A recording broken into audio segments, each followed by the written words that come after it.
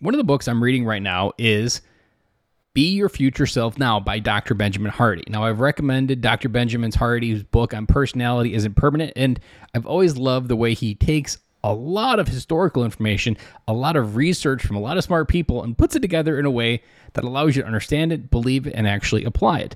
Well, identity is one of those things that I was listening to about, and he was talking about that identity is one of those things that is defined by what you're currently pursuing now.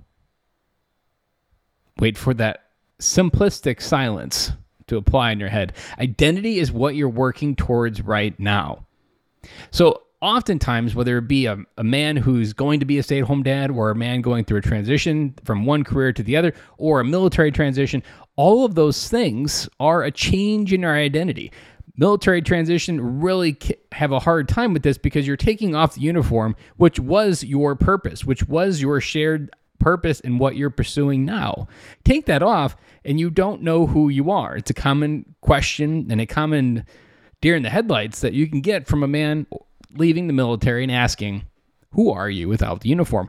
Well, part of identity and part of figuring out your identity is asking, what am I pursuing now that is worthy of my time? What things, what goals, what purposes are you putting your energy towards? Your identity is defined by what matters most right now. Your identity is defined by what you're putting time into every single day. Now, this for me was a real hard transition multiple times.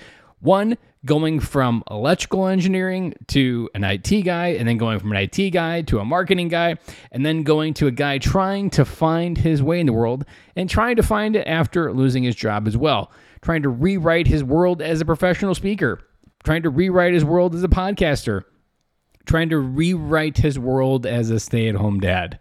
All of these things challenged my identity at the very core of who I was. Because part of identity is realizing where you're getting validation from. So a great example with stay-at-home dad is when you're in office, there's a lot of validation for your purpose, your values, your worth. It comes from your office. They literally give you a number that says how much you are worth. Now, the downside with all of that, all of the above, is that when you become a stay-at-home dad, your identity is zero net worth. That there is no outside number valuing who you are. Now, stay-at-home moms have had this problem for years, if not decades.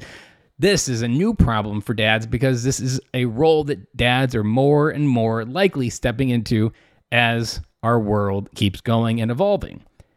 So as you're realizing you don't have a value in a number, you don't have kids to validate you. You have kids who continually want something from you.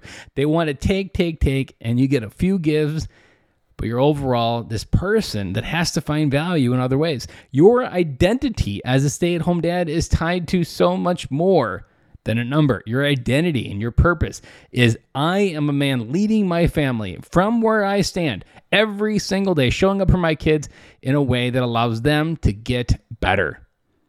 That identity is essentially helping others and helping your kids become better human beings. We're not raising kids, we're raising adults. This idea of identity is a big one. It's a core struggle within a lot of men. And it's something that we work through in all the coaching that I do with my clients. If this is something you're struggling with, feel free to reach out. BenCloy.com. There's a link in the upper right-hand corner for a free design or legacy call, or just simply shoot me an email and we can have a conversation that way. I am always an open book. I am here to help you get better. Dads, it is time we start living. It is time we start living beyond the physical rules of what the world gives us by what we define our value. It is time we go forth to create, design our best life. We do that by understanding our identity, letting go of our identity in some cases, and stepping into the identity that we've always wanted to be. That is all I have for you today, and we'll be back again tomorrow.